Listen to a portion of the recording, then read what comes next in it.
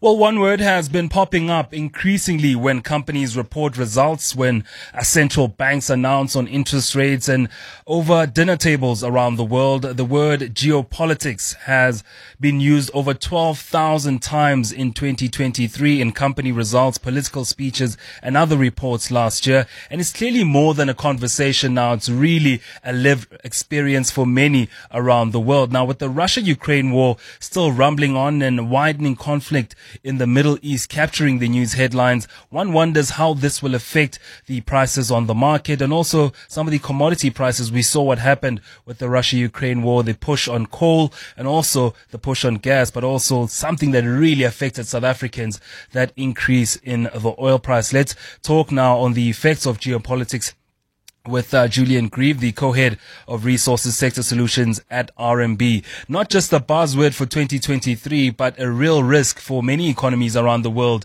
Julian.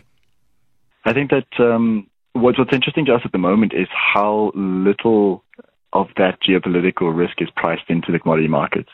And if you think about 2022, when Russia invaded Ukraine, you had an oil price that spiked over $100 a barrel, and now we're sitting at 80.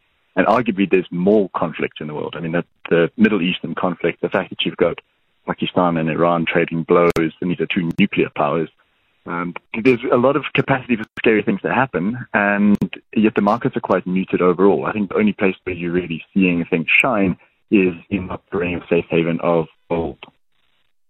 And let's talk about that safe haven. Of course, when you see a lot of cautious trade on the market, when you see a lot of muted trade on the market, you often see the price of gold going up, and that's showing it as a safe haven, especially during times of unrest and uncertainty. Is that sustainable, though, for many of the economies that have come out of the COVID era trying to rebound?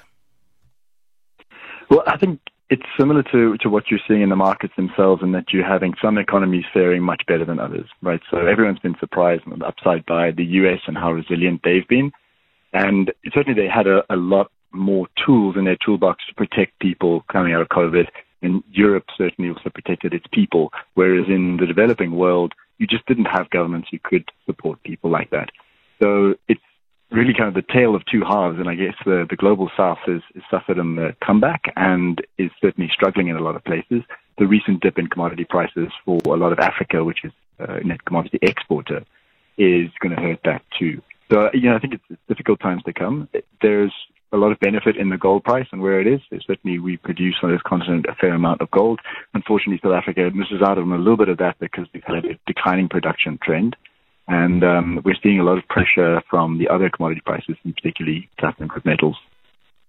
And off the corner of our eyes, uranium also rising in terms of prices. What does geopolitical tensions and unrest have to do with that particular resource?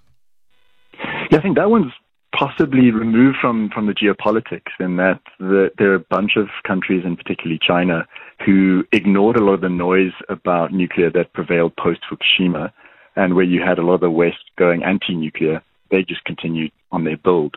And with that expansion in capacity, there haven't been a lot of mines that have been developed in the same time frame. So you've got these supply chain constraints now happening. And increasingly people are seeing nuclear as almost an essential ingredient in a green transition.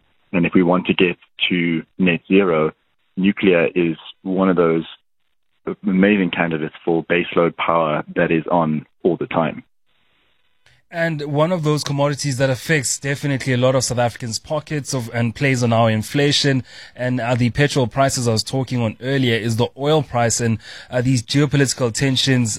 We've seen what happened with the Russia-Ukraine war and what that meant for the price of oil. It then went down.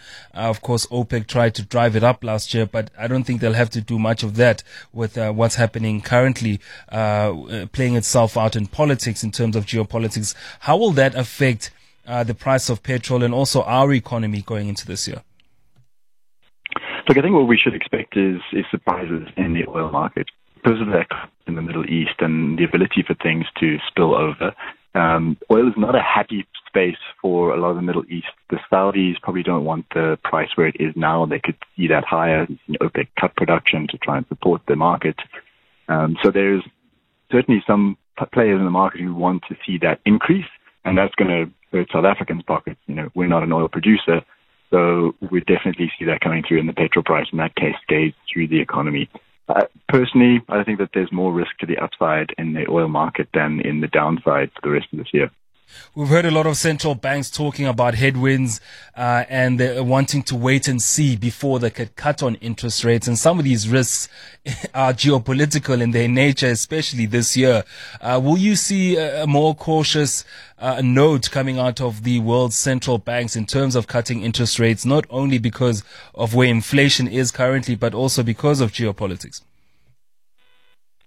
Yeah, I think that they are cautious because they're not sure that we're out of the woods on the inflation front yet.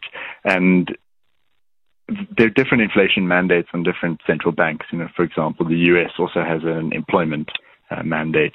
So they'll be keeping an eye on multiple factors, whereas at home we're a little bit more disciplined in our inflation targeting.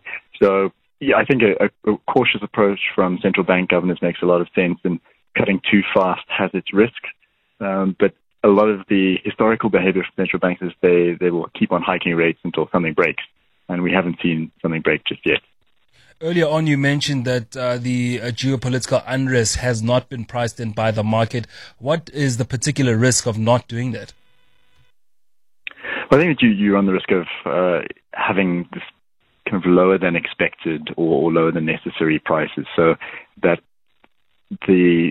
you get lulled into a false sense of security around this being a sustainable level, and then one of these events materializes, and then you have a jump in the price. And then you'll find a lot of consumers of particularly energy being caught wrong-footed because they quickly see an adjustment in their cost base, and they haven't had time to react or to plan. And what do you do as an investor then looking into the market if you are playing in commodities? Are you somebody that's sitting on their hands and waiting for a more settled situation when it comes to geopolitics? Or do you hedge your bets on things working out later in the year? I think later in the year is always increasing your forecast risk. But to stay out of the market is not necessarily such a painful thing right now because interest rates are high. So you've got a good incentive not to be taking that risk right now as you get paid a decent yield on your cash. So that's not necessarily a bad option. You can play a bit of a wait-and-see game. But there are certainly potential rewards for those who make some bold decisions right now. And I think that with the potential for supply disruptions, there could be some upside risk on those. Choose the kind of right names, companies that are well positioned, who have flexibility in their balance sheets, then those are good ones to target. I was in a conference earlier on this month and saying that debt is a little bit like Botox, and a little bit can make you look good, but too much of it can kill you.